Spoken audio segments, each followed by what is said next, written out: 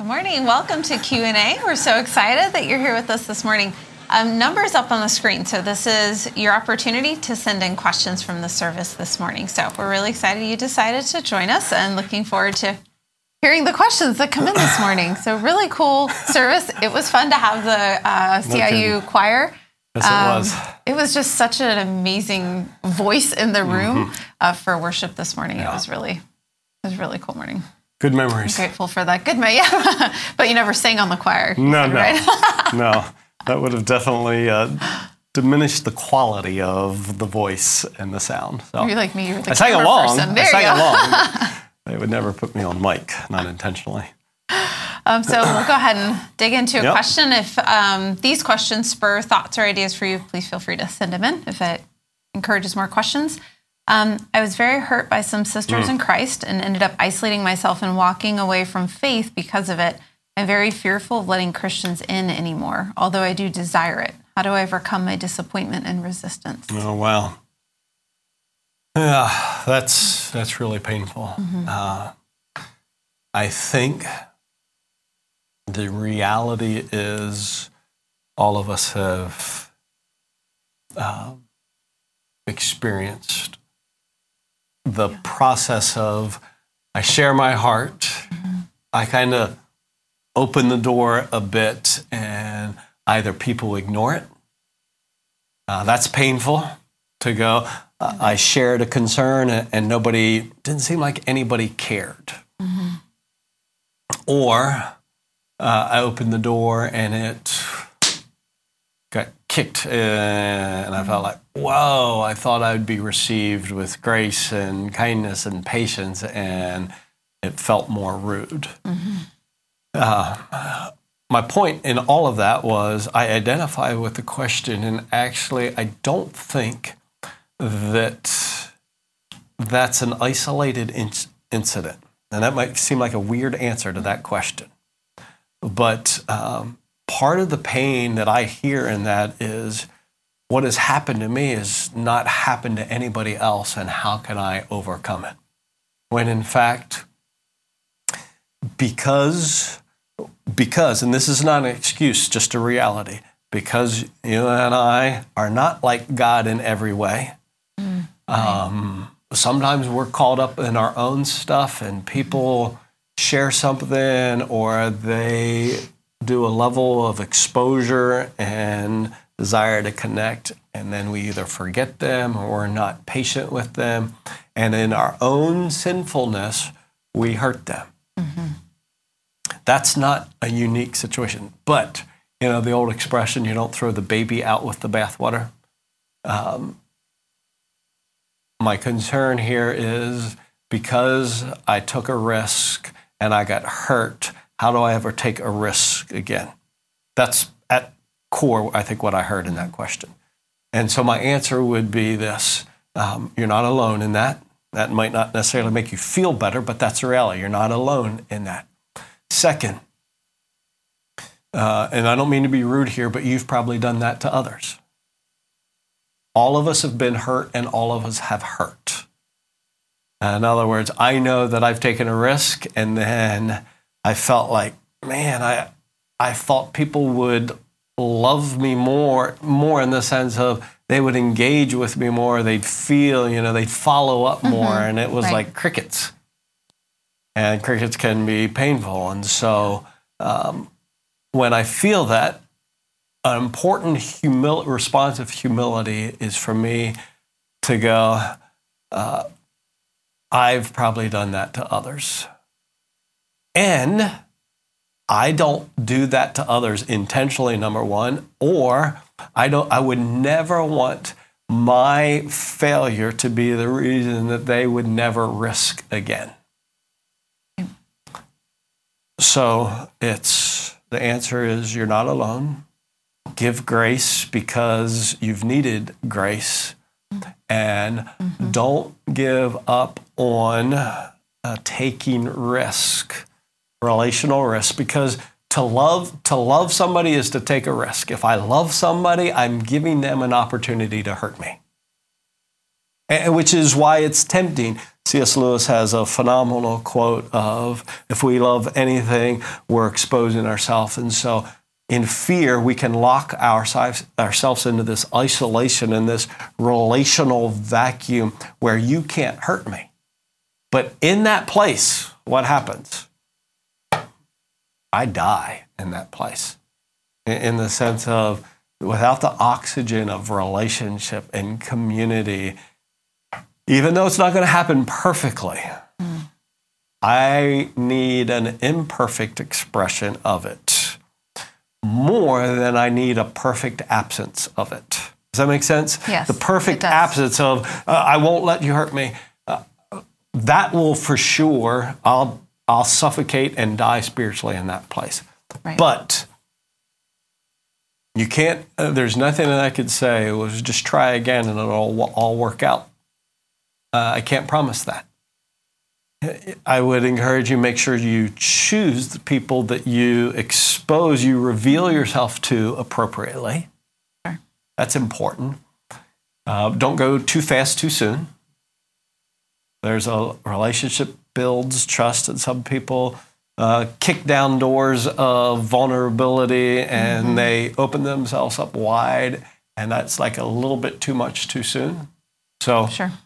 Use some discernment, reveal, make yourself known to increasing levels of depth as you see trustworthiness there. That's wisdom, but you can never do it without risk. So I would plead with you, take the risk, understand it won't work perfectly, but the result will be better than the consequence of locking yourself in isolation. I think, Tracy, and I know it's a long answer, but I think the reality is that in that question is that sense of, but I'm dying in my isolation. And that's exactly right. You're dying in your isolation because you were not made to be isolated. So take a risk, give grace. Don't expect it to be perfect, but do believe it will be worth it. And it certainly won't be perfect, and it takes time. Yeah. It takes time to build relationships. Right. Of depth. Yes, Yeah. absolutely. It takes challenging. time. It is very challenging. Let's see. Next question here. Is there a balance of time that goes along with the funnel? I'm guessing how you allocate your time. Yes, absolutely. Yes, I appreciate that. And thanks for asking, because I guess I assumed that having laid the biblical foundation that we're made for a relationship, it requires knowing and being known, and that requires effort in minutes. Then at the funnel, the broader the crowd, it's not that I'm going to ignore them, but I'm not going to spend my entire life with a crowd, because if I do, I'll never get to the depth of relationship. So yes, there is, as the funnel, it's just, what would it be described? It's proportion is inverted. Less minutes with the broader the group, more minutes with the smaller of the group, but never to the exclusion of any of the groups. That was, I hope, an important second truth there. I think it is funny to think of it opposite of that, but it is an important. Yes, the broader here.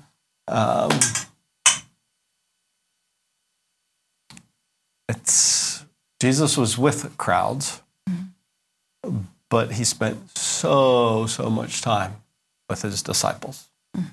Not to the exclusion, but again, Not the exclusion, right? The minutes were more with his disciples. Next question is about relationship with the Lord. Is it okay to have the exact same relationship and community with God and Jesus? Okay, so my first thought is, I feel like I'm going to misunderstand this question, but maybe I won't. Jesus is very clearly stated in the scriptures as God. So when I talk about relationship with God and relationship with Jesus, I'm talking about one relationship. I don't have a relationship with the Father different than I have a relation with the Heavenly Father, different than I have a relationship with Jesus. So because they are one, that is one relationship. So I I'm sorry if I confused by talking sometimes using the expression relationship with the Father sometimes and relationship with Jesus at other times, and you thought I was talking about two different relationships. Those are one relationship that we have with God the Father, God the Son, God the Holy Spirit. In that one relationship then flows all my other human relationships. Anything that you think I missed in that? No, I think that was exactly the question. Okay. All right.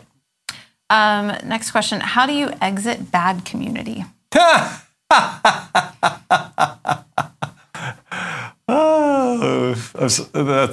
not laughing at the question. I think that's a very real, I assume you started because it was good. Right. Or you thought it was good. It was good, you thought it was good. So or engaged it would and be started good. in that, So right. how do you get out of it? Well, I would say speed of departure is dependent upon degree of bad. That would make sense. Yeah. So the worse it is, the faster you leave. 1 Corinthians 15, bad company corrupts good character. So who we spend significant amounts of time with actually can be good, positive peer pressure, or bad, negative peer pressure. Right. So if you have found yourself in a community where they are not moving you towards the Lord, then you may think of this. Do I need to completely withdraw and cut the relationship, or do I need to just diminish the number of minutes? Well, I think that's a good question to ask. And it might depend on the age of the questioner. If this was a teenager, I would say run and don't try to hang in there, because maybe you would remember your story differently, Tracy, but my story as a teenager was my spiritual life was dramatically impacted by my peer group that I chose to hang with. Oh, absolutely. True for you? Yes. Okay. Yes. So especially and so maybe it's not about teenager. Maybe you're 40 years old. Maybe it's this. The newer you are in your faith, the more prone you are potentially to have a crowd that brings you back into your old life and old, potentially sinful and destructive habits. So if it's bad because it's leading you into sin, don't linger, run. Literally, don't linger, run. When Potiphar's wife came on to Joseph, he was out of there. He dropped everything and ran. Yeah, he bolted.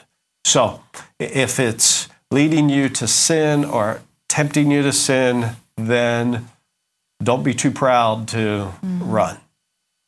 If you're saying it's bad community because I'm not really gaining the depth and the trust, and that we're not knowing, this could be we always just stay up here, we don't go it's all here. Surface. Yeah. Then ask yourself, am I doing anything to help us take this community deeper? So bad could be defined a little differently. And so that's why I said to the degree of bad ought to determine the degree which you depart. So don't linger around sin or those who are tempting you to sin. Get out of those crowds, those groups. If it's not a deep community and you long for deeper community, then invest yourself in trying to take a shallow community and say, is this an appropriate number we can go deeper with?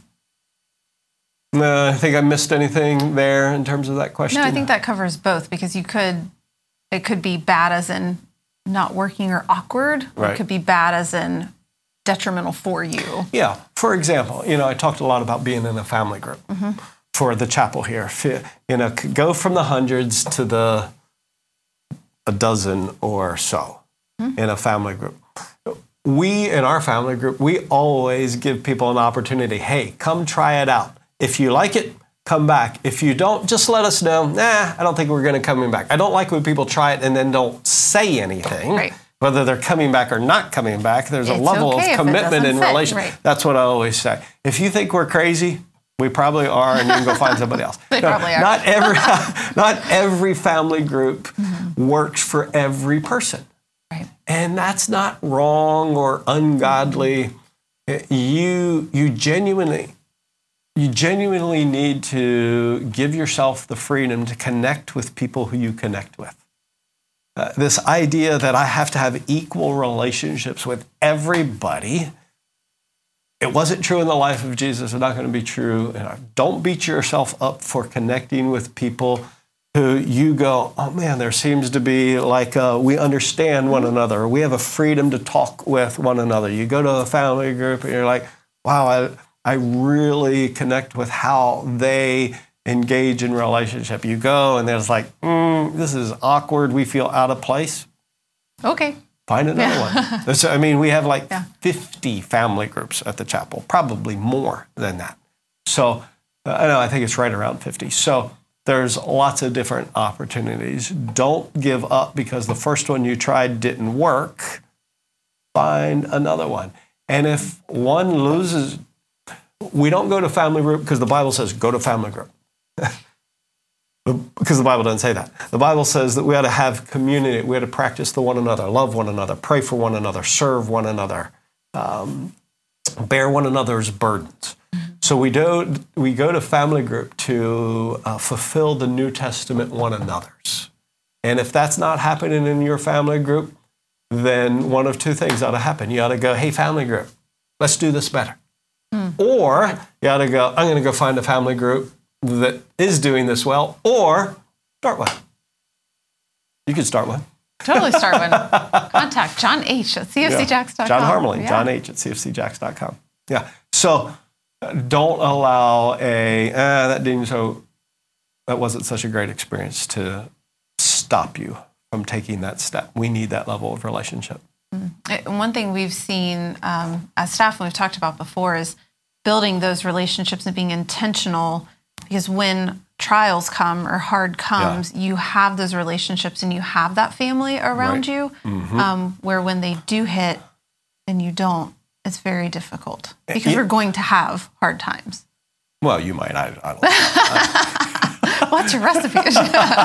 Yes. So exactly. And we prepare for those moments before they get there by cultivating the relationship. Absolutely. Where there's like demand, hey, I need somebody to care for me. We need some help, but you haven't cultivated any relationships for that to happen. That makes it very, very difficult. So, and it's incredible to watch when that community's there and you see that need and it's met. I mean, it's just met. People are dropping, they're helping, they're serving and loving, and just an incredible way to experience the love of Christ. To be able to serve and to receive in those situations. And, I've used family groups a lot. Family groups are the primary means by which we practice the New Testament one another's here at the chapel. But it doesn't, again, the Bible doesn't say thou shalt be in a family group. Right. So you could find that in a different context. It may be a study that you do. It may be 6 guys who say, hey, let's go through a discipleship path together. There's different ways to do it. We've created, Jesus talks about there's wine and there's wineskins. The wine is the relationship. Family group is simply the wineskin. If you don't like that wineskin, do a different one. Just don't skip the wine of fellowship. That was not an endorsement of drinking wine. The stuff that comes out and can be misquoted. Things that we just can't edit. Yes. That's awesome. Well, anything else you would add as we're wrapping up this morning?